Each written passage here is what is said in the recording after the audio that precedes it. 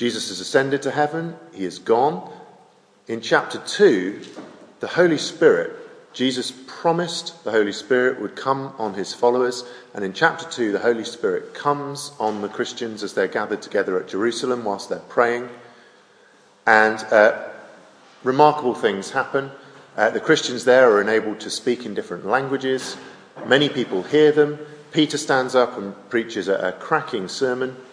And many, many people, 3,000 we're told in one day, become Christians and are baptized. And then Luke has given us at the end of chapter 2 this little summary statement about how the church was. And it's a fairly idyllic picture of a church which is at peace with itself, which enjoys favour with a wide variety of people in society, and where every day they're seeing more and more people being persuaded that Jesus really has been raised from the dead, that he is Lord and Christ, and joining their number and being baptized into the church. So that really at the end of chapter 2 marks the end of a section. In chapter 3, we launch on to the next section of Acts where things start to get a little bit more gritty. We won't see it so much in this chapter, but as we go on into chapter 4 and see the sort of end of this story, which starts in chapter 3, we'll see that there starts to be trouble for the church. So things are not all rosy. There is going to be serious persecution of the church by the time we get to chapter 4. So that's where we're going, and then we can dive in at chapter 3. So chapter 3, verse 1. One day Peter and John were going up to the temple at the time of prayer at 3 p.m. Now a man who was lame from birth was being carried to the temple gate called Beautiful, where he was put every day to beg from those going into the temple courts. Now in chapter 4 we learn that this guy was over 40 years old, so he's well practiced in the begging business.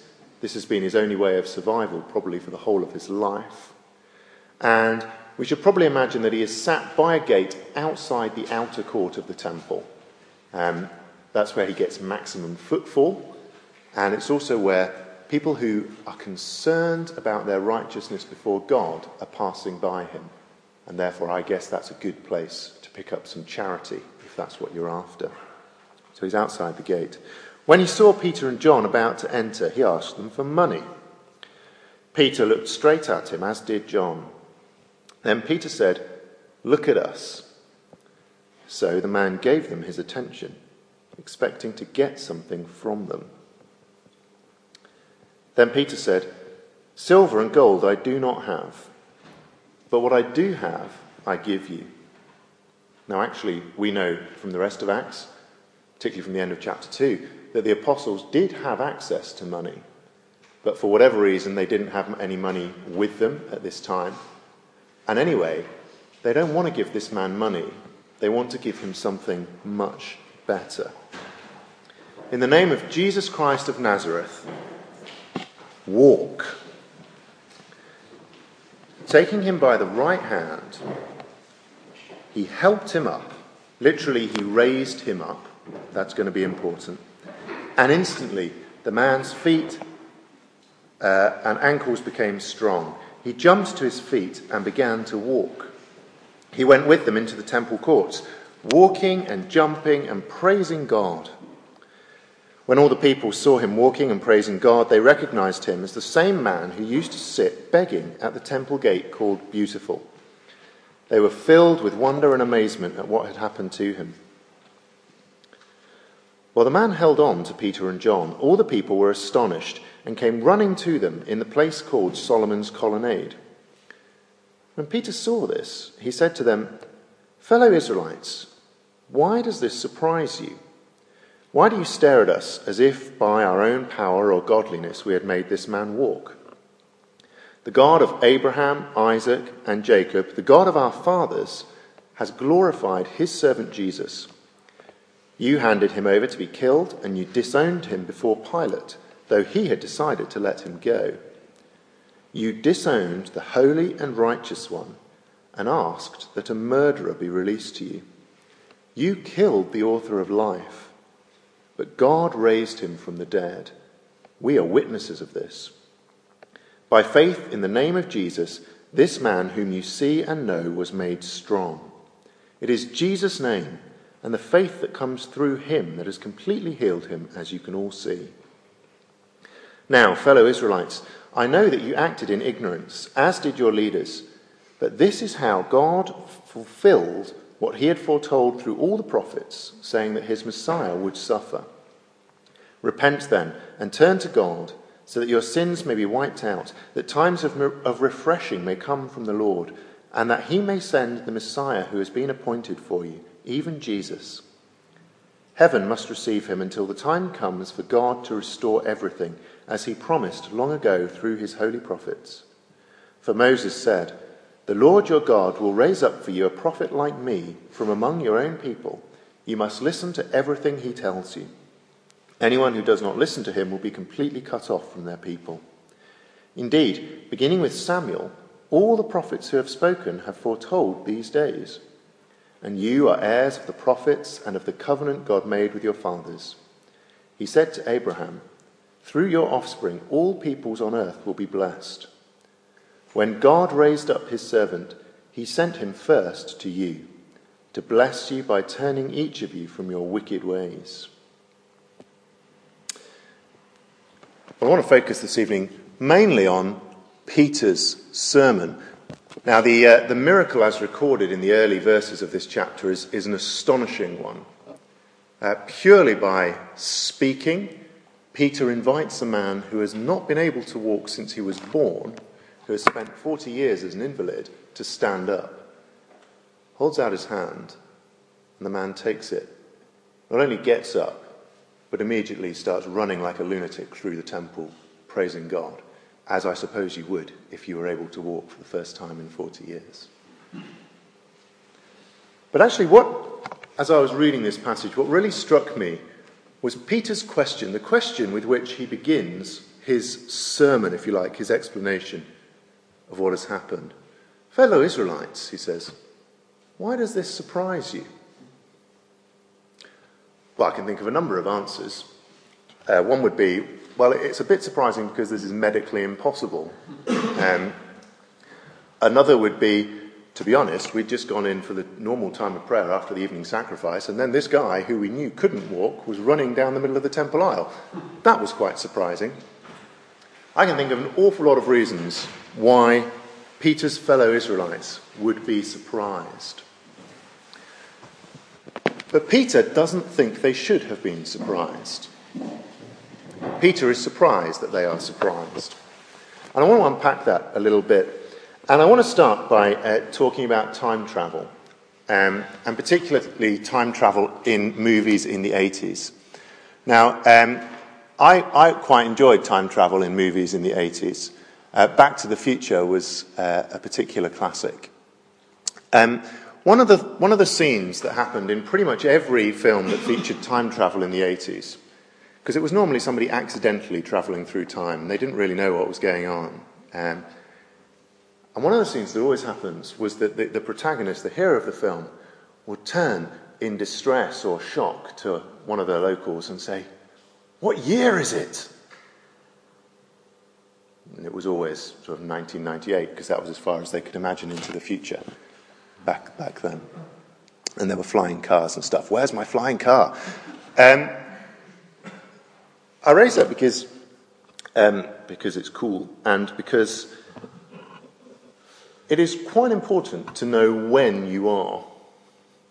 It's quite important to know what year it is. On a really mundane level, it's quite important to know what day it is. If I had thought it was Monday, then I would have spent most of the day sitting in the office thinking, why has nobody else come to work?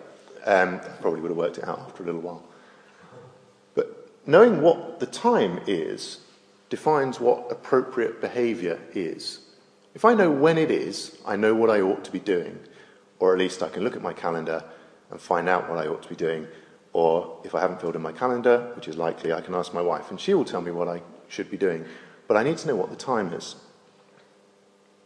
And I think that is what Peter's sermon in this chapter is all about. He is telling his fellow Israelites when it is.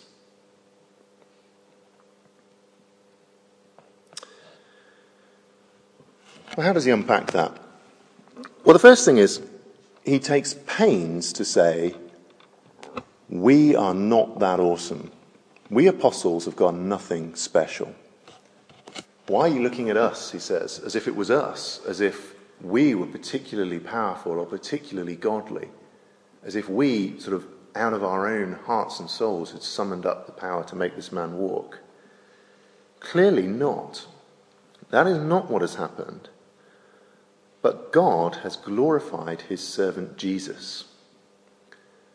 And so, in explanation of what has happened to this man who could not walk but now can, Peter immediately starts to tell the story of Jesus.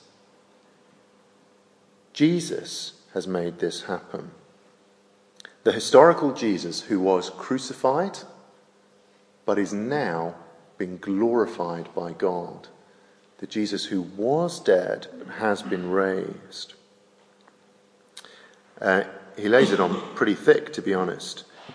He calls Jesus God's servant, and that evokes all sorts of imagery from the Old Testament, where Jesus stands in a particular relationship with God as somebody who works by God's power. He calls Jesus the holy and righteous one. He wants to get this clear. Jesus had done nothing wrong in front of God or men. He was holy and righteous. He calls him the author of life. That's a fantastic title, isn't it? He wrote life.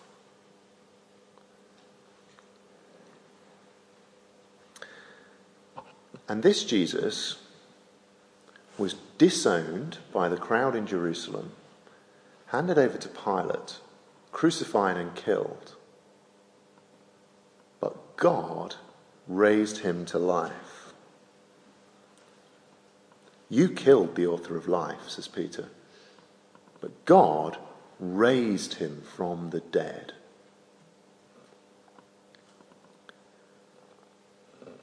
And as far as Peter is concerned in this sermon, that is epoch-making. If God raised Jesus from the dead, that means we are in a whole new age. A whole new time has started. He goes on to explain that this is the fulfillment of the Old Testament. This is how God fulfilled, verse 18, what he had foretold through all the prophets, saying that his Messiah would suffer. And then down to verse 22, for Moses said, the Lord your God will raise up for you a prophet like me from among your own people. You must listen to everything he tells you. Verse 24, indeed, beginning with Samuel, all the prophets who have spoken have foretold these days. All the way through the Old Testament, you have hope. God is going to come. He is going to decisively intervene in the world and specifically in the history of the nation of Israel. He's going to make things right. He's going to purify the nation. He is going to change the course of this broken world and set it right. I read Bible stories with my son every evening, which is great. I'll be honest, I don't know how much of it sinks into his head. He's 2. But his summary of most of it is this: our world is broken. He looks at you very seriously. Jesus is fixing our world. That'll do. If that's all he gets, I'm okay with it. Peter is saying, that is now no longer a distant hope in the future. In raising Jesus from the dead, God has intervened in our world.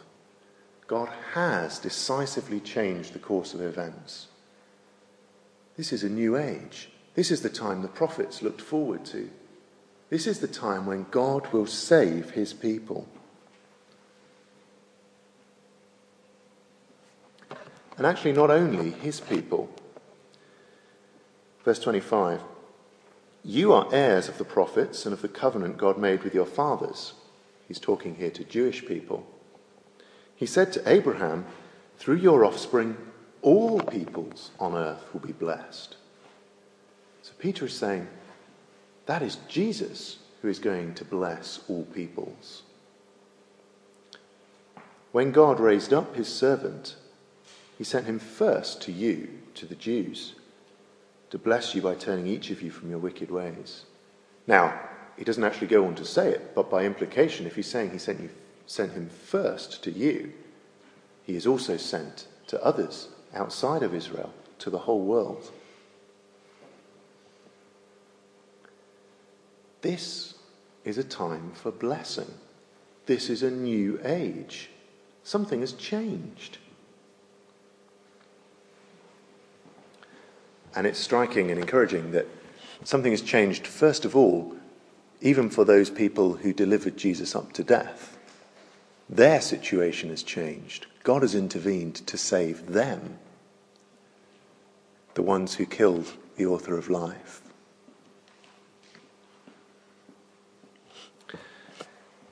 God raised Jesus from the dead.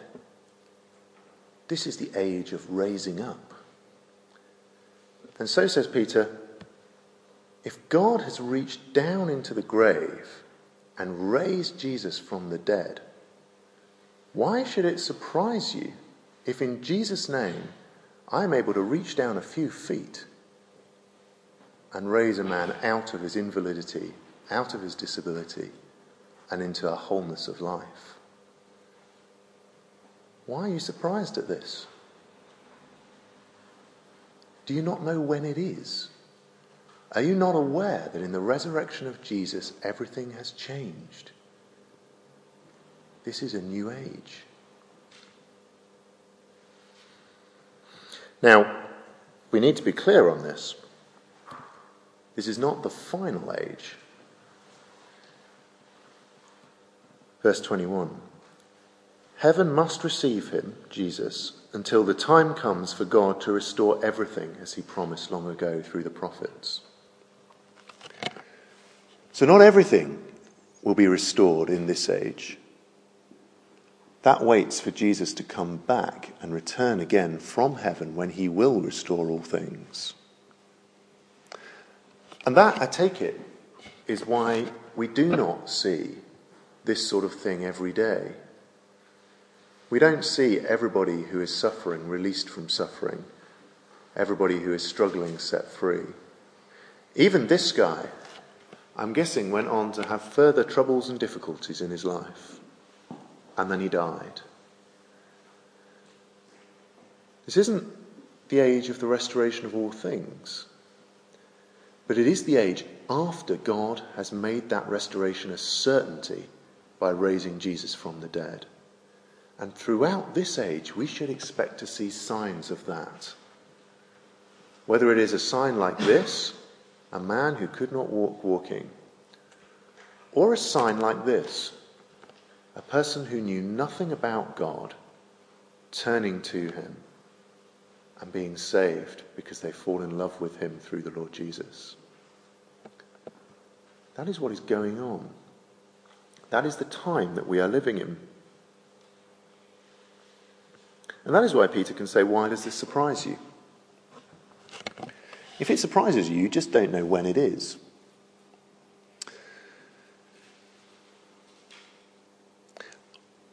I would be surprised if I saw this sort of thing. Let's be honest. Shocked, even. At some level, that must mean that I do not know what time it is, or that I do not really believe it or grasp its implications.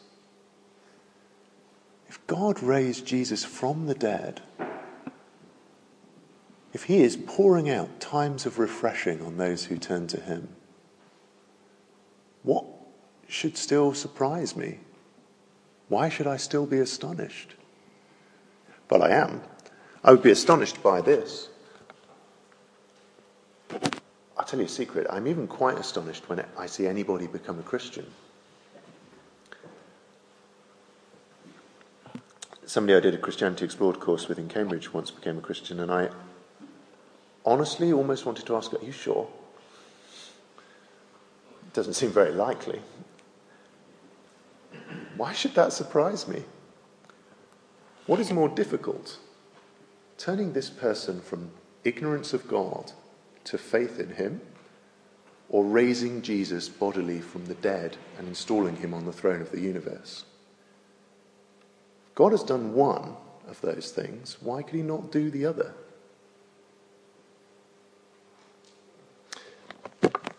As a church, I wonder how much we go out into the world believing that this is the age that we live in.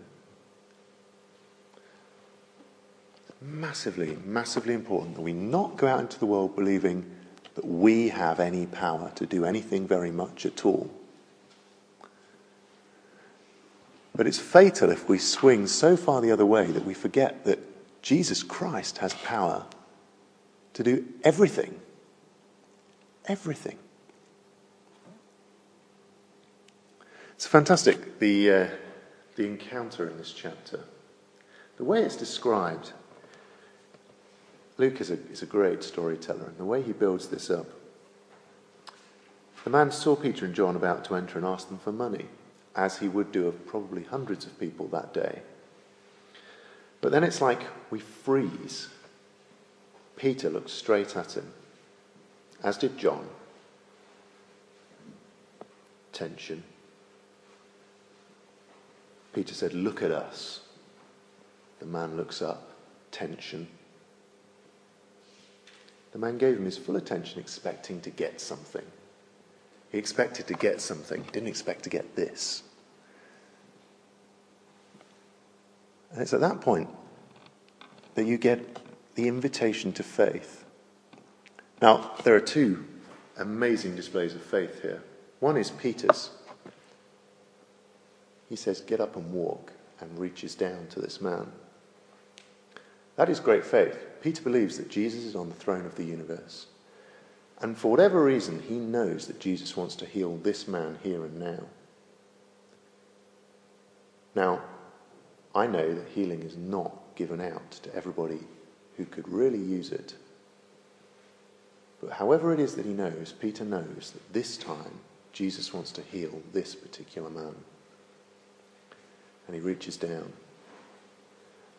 But another incredible act of faith, after 40 years of not walking, is to reach up and take that hand and stand up. Why would you even try?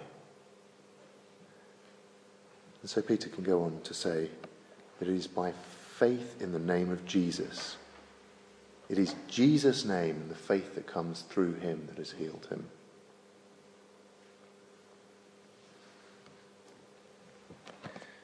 I think my question for those of us who know Jesus, for those of us who in our heads at least would say, yes, we believe that this is the time that we live in, the time when Jesus is on the throne. My question would be, what have we attempted in the name of Jesus? What have we tried to do?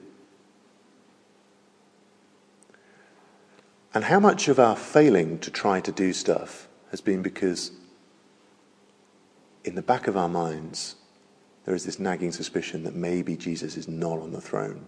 Maybe we're going to look stupid if we try something and nothing happens. Maybe worse than that. If I don't ask Jesus to do anything, then he'll never disappoint me.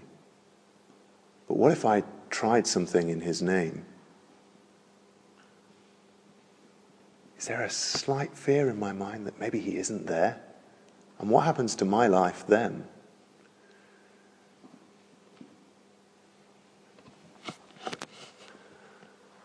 That's why it really matters. In the middle of this little sermon, Peter throws in this. You killed the author of life, but God raised him from the dead. We are witnesses of this. This happened in public. We saw it. This is not something that we have made up. It is true and real.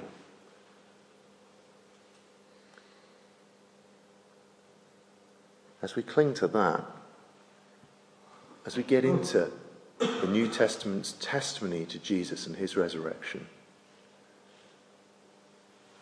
what could we not attempt to do in his name?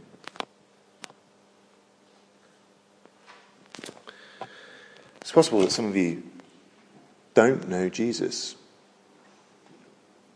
are not convinced that he reigns over the universe. I can't offer you today any proof of this sort. What I can tell you is there are witnesses who saw him raised, and they've written about it, and you can read it. And I can tell you something else. Faith in his name can turn your life around in as dramatic a way as it did for this man in this story. It's entirely possible that you don't have his disabilities. But let me tell you something else that you don't have if you don't know Jesus. You don't have peace with God. You don't have the knowledge that you're a child of the God who made the universe, who loves you. And those things can turn your life around. Because they are true if you will trust in Jesus.